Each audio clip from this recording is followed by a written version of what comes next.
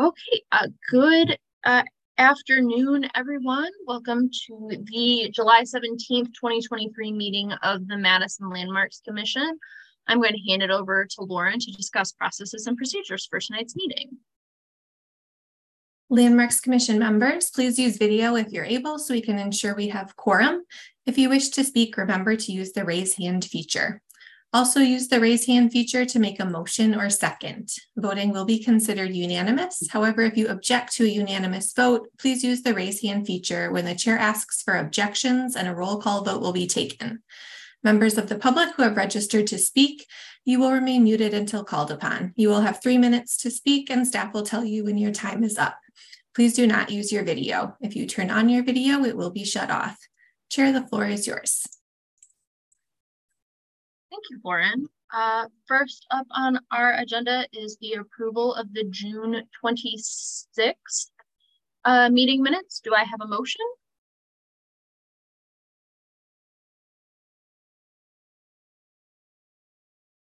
I see a motion, and then do I have a second?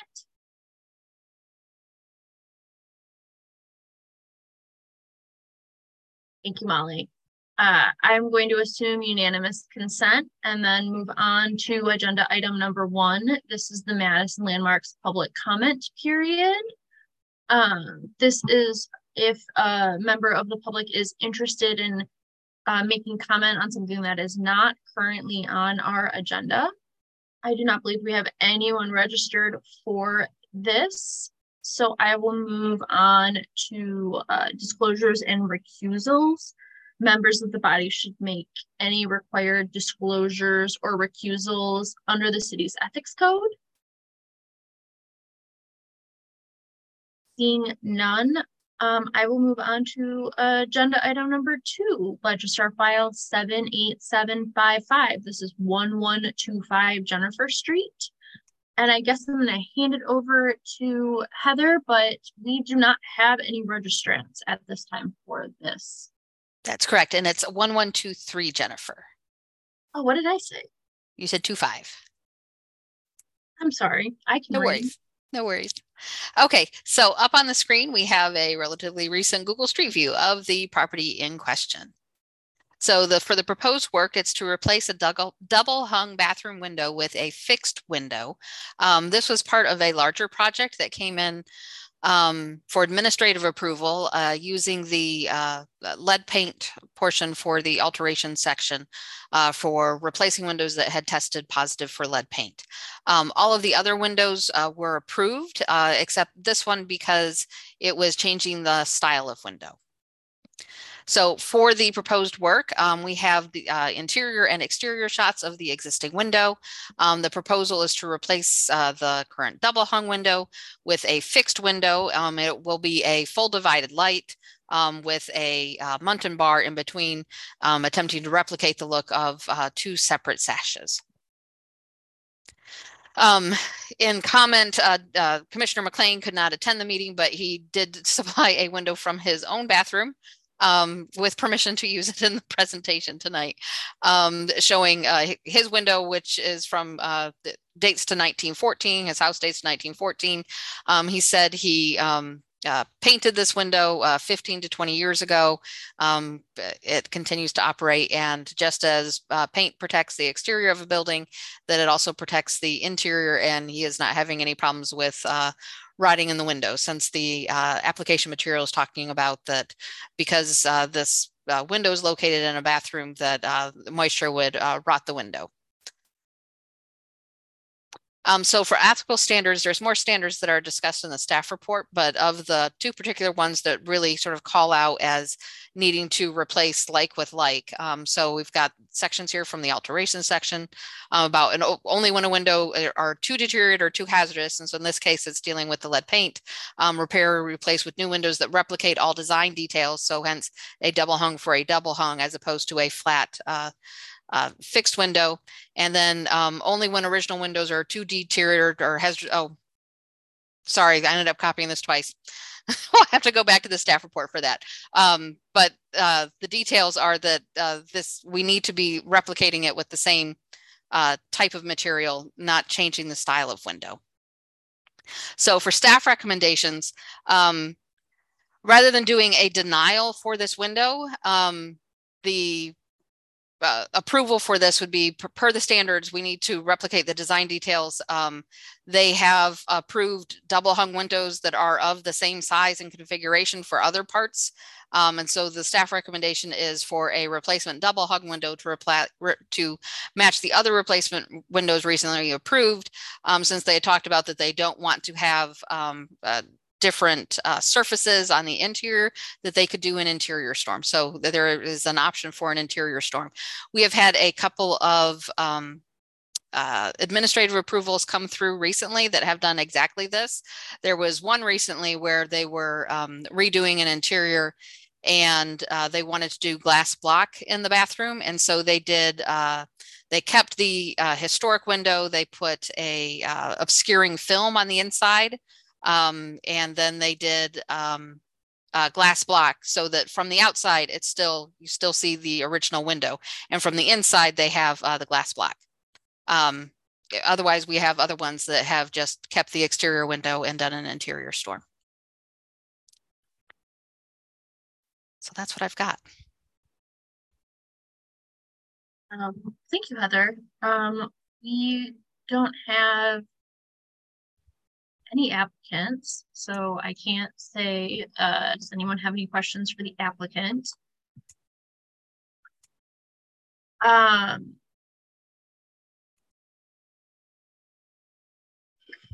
We have. What does she mean?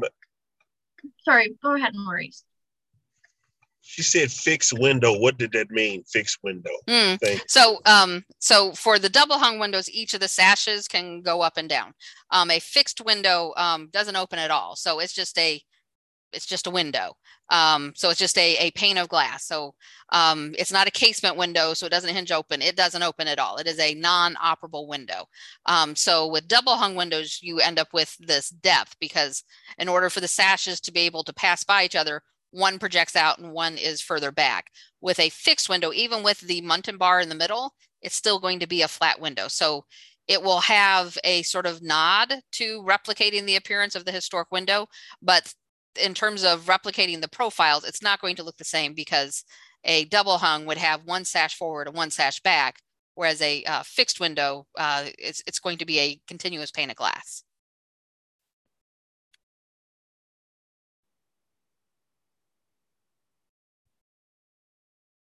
Thank you. You're welcome. Okay, so I think there are 2 or 3 options here. The first would be to refer this to a later meeting when the applicant can show up to answer any questions or provide feedback as to whether they are comfortable with Heather's conditions. Or we can deny their proposal and have them have to come back and make a new proposal. And then can we approve with staff conditions, or because they aren't here to say, yes, we're okay with staff conditions, we don't want to do that? So you could approve with staff conditions. They still have the option to appeal the finding of the Landmarks Commission. So if you do a denial, they have the option to appeal the ruling. If you do the approval for, yes, you can replace the window, but it needs to be a double hung, and they still want to move forward with their fixed window, they can appeal that, and the appeal goes to Common Council. So either way you go, they would have an option for redress by asking for an appeal. Is there any sense of whether they wanted to come in and discuss the matter? We had talked about that. The applicant got the email last week with the agenda. When I saw this morning that she still hadn't registered, I sent another email saying that she hadn't registered, and I highly recommended that she go ahead and register. Thinking that the Landmarks Commission likely would have questions, but I have not heard from the applicant. And so here we are.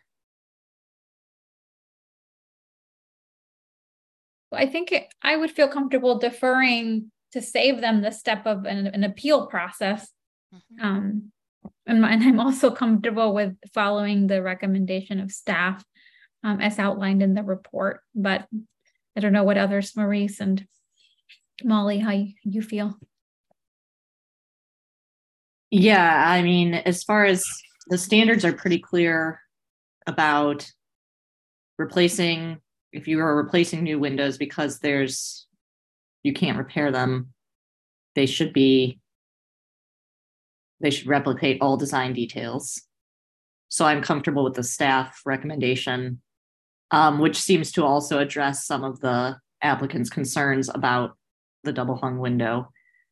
But yeah, if it's just a matter of, if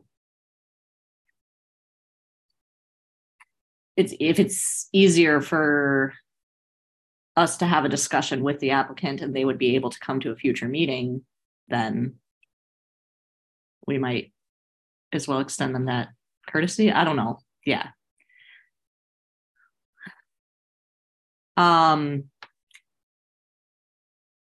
Yeah, and then I guess then I would say, like, if no one shows up then we just, like, I don't want to make a habit of, like, you can come to whatever meeting you want whenever you want, and we'll always wait for you. If you've been given the instructions and haven't replied. So yeah. I'll jump in and just say that at least I won't say precedents as much as previously, if someone couldn't make it to a meeting like this or they didn't show up, we'd usually refer at least once. I don't think we typically wouldn't refer twice if it was kind of clear that they weren't coming because they had no interest in coming. Like, so previously we've kind of, if someone hasn't come up, we've referred once and given them the option. And then we've never, honestly, since I've been doing this, we haven't had someone not show up to the second one. So I don't know what, like, yeah, that's good. There, yeah. So yeah, I mean, I'm comfortable moving to defer to our next meeting. So that the motion should be to refer to a future meeting. To refer to a future meeting. I will move to refer to a future meeting. There a second. Second. Thank you, Edna. I am going to assume unanimous consent, and we will hopefully see them at a future meeting. Okay. Now we're on to our favorite portion of the evening, which is buildings proposed for demolition. There is no one registered to speak for demolitions, right? Okay, perfect. Then I'm going to hand it over to Mary Rose to talk about demos. Okay. So tonight we have 4 properties for your review, and I've kept them all grouped together because they all have no additional information from any of our files. So hopefully it'll be fairly quick. And let me make sure I'm navigating on the right screen. There we go.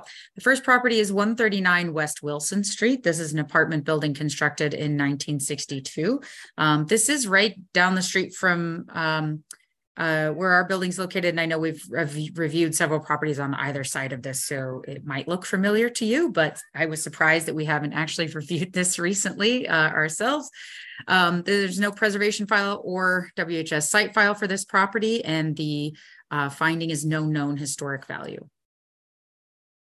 Next is 995 Applegate Road. This is next door to a property reviewed last meeting. This is a commercial building constructed in 1955 with additions in 1967 and 1978.